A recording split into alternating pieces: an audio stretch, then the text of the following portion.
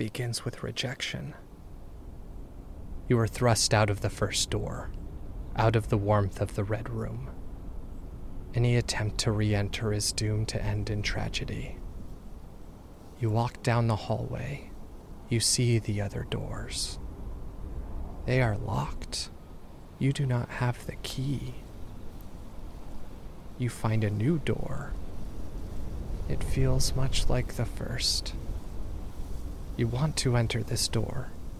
It is locked, but you think you can force it. You do not want to damage the hall, but you are cold and the room is warm. You kick in the door. You receive the warmth of the purple room. You want to stay here. You never want to leave. But you do. You must.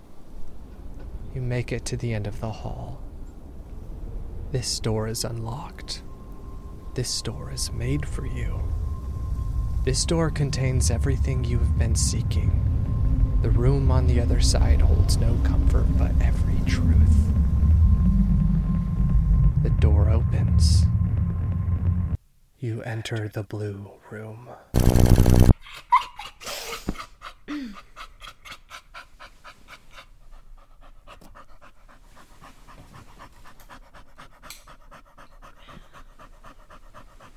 It's okay. It's okay, girl. I'm fine. I'm fine.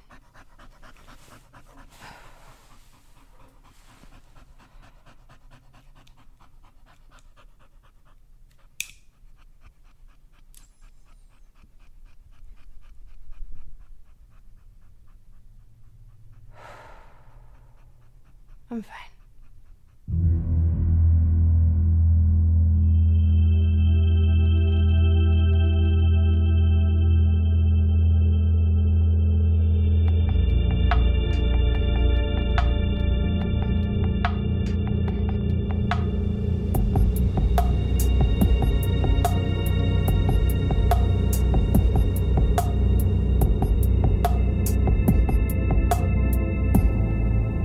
Station Blue. Interlude.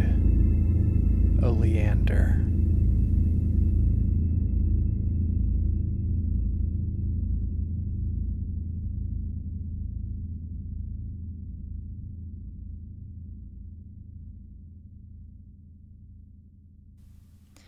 How is the medication working out for you? Not well. You're not sleeping well? I'm sleeping. That's the problem. I'm not a big fan of the dreams. I wouldn't mind hearing about your dreams. You sound like Gina. Dreams can be useful in self-analysis. Your dreams, maybe. I could go without. You need sleep to treat your patients. Sleep is overrated. Cassie. I know. If I could just shut my brain off at night, I'd be for it. Smoking used to cut the dreams down, but this new stuff you have me on? I'll talk to Gina. We might be able to alter your prescription. I won't hold my breath. Nothing could have stopped this. Everything led to this. This is what was meant to be. This is the predestined sacrifice.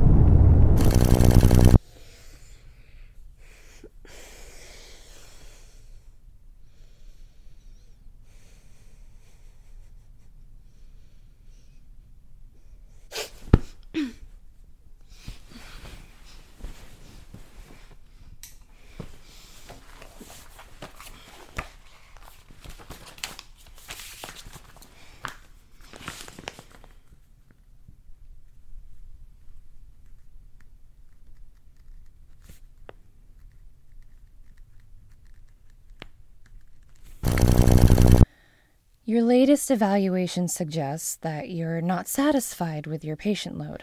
You mean my one patient? They made me dismiss the rest.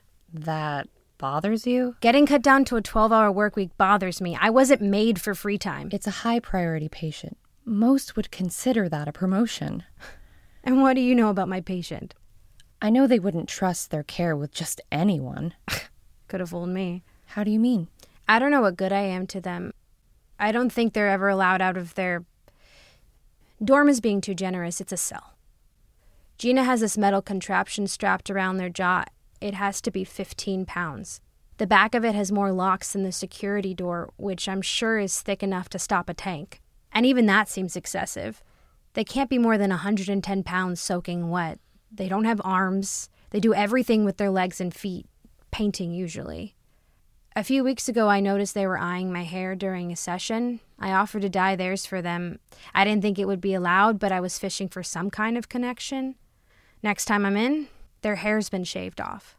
The attendant said it's routine, but I doubt that. The timing's too convenient. I'm not supposed to offer conversation, and they can't talk with the face restraints, so I sit there 3 times a week in silence.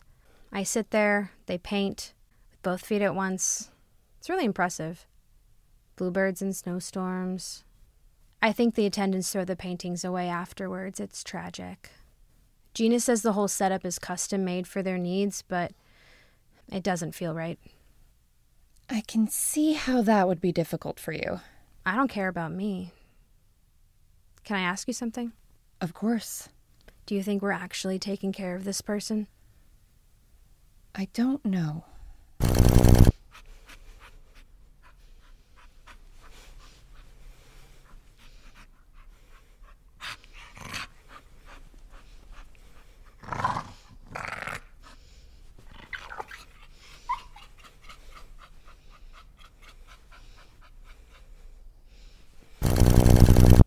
I joined in our class. Oh? My patient inspired me, and I think my dog was getting sick of me being around all the time. What's this? New art project, a dream journal. That's what you wanted, right? Those sleeping pills are something else. I know a couple of drug dealers who would love a supply. What happened to your hand? Oh, this old thing? My 4-legged friend was trying to save me from a nightmare. She kept biting me to wake me out of it. It didn't work. The nightmare's on page 8, by the way. Cassie? I usually stick to earth-based narcotics, but you've really sold me on the synthetic stuff. Who needs acid when you can force-feed a person their own dreams, right? Cassie, if you aren't happy... Why wouldn't I be happy being unconscious 12 hours a day? The sleep of reason produces monsters. Isn't that what you're going for? Cassie! What? These are incredible. Thanks. It takes about an hour for me to come back to reality. Sketching the dreams out helps me put everything back together. It was either that or develop a cocaine habit, and I'm on a budget. Will you tell me a little more about these two? They're reoccurring. My most frequent flyers?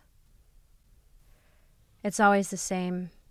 A field of ice, an impossibly large sky filled with stars, a boy with 2 sets of footprints, a bluebird that changes its shape.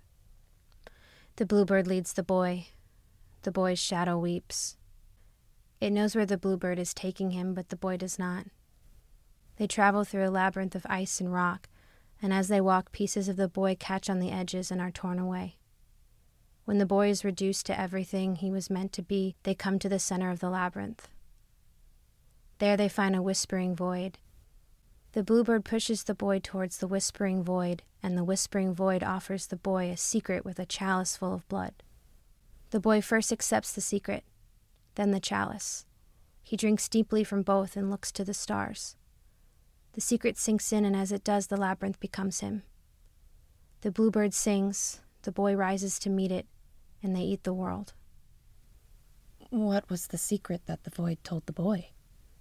That the boy was never a boy. Drip, drip, drip, drip, drip,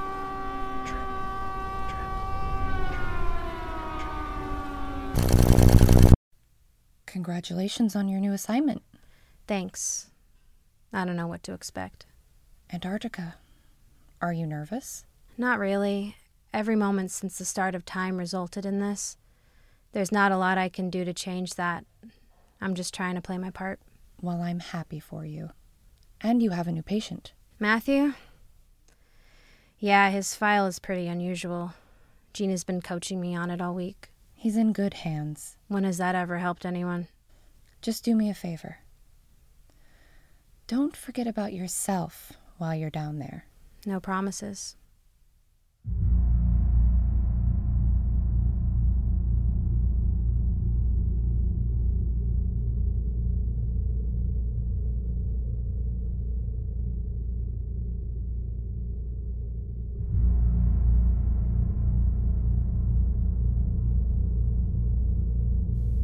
Thank you so much for listening to this bonus episode of Station Blue. This is Chad Ellis, the creator of the show. I have a few people I want to thank before telling you a little bit about this show.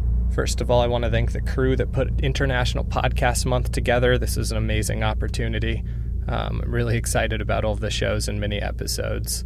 Second of all, I want to thank the help of Prizebox Productions. Prizebox Productions does some really excellent video work. You can hire them out if you go to prizeboxproductions.com. And third of all, I want to thank the cast of this episode. You heard myself as Matthew Leeds. You heard Kristen McLaughlin, aka Auburn Mystique, as Dr. Cassie. And you heard Bridget Martin as Cassie's psychiatrist. If you enjoyed this, I encourage you to go to your podcatcher of choice and download Station Blue. Season 1 is mostly out. It might be out by the time that you are listening to this.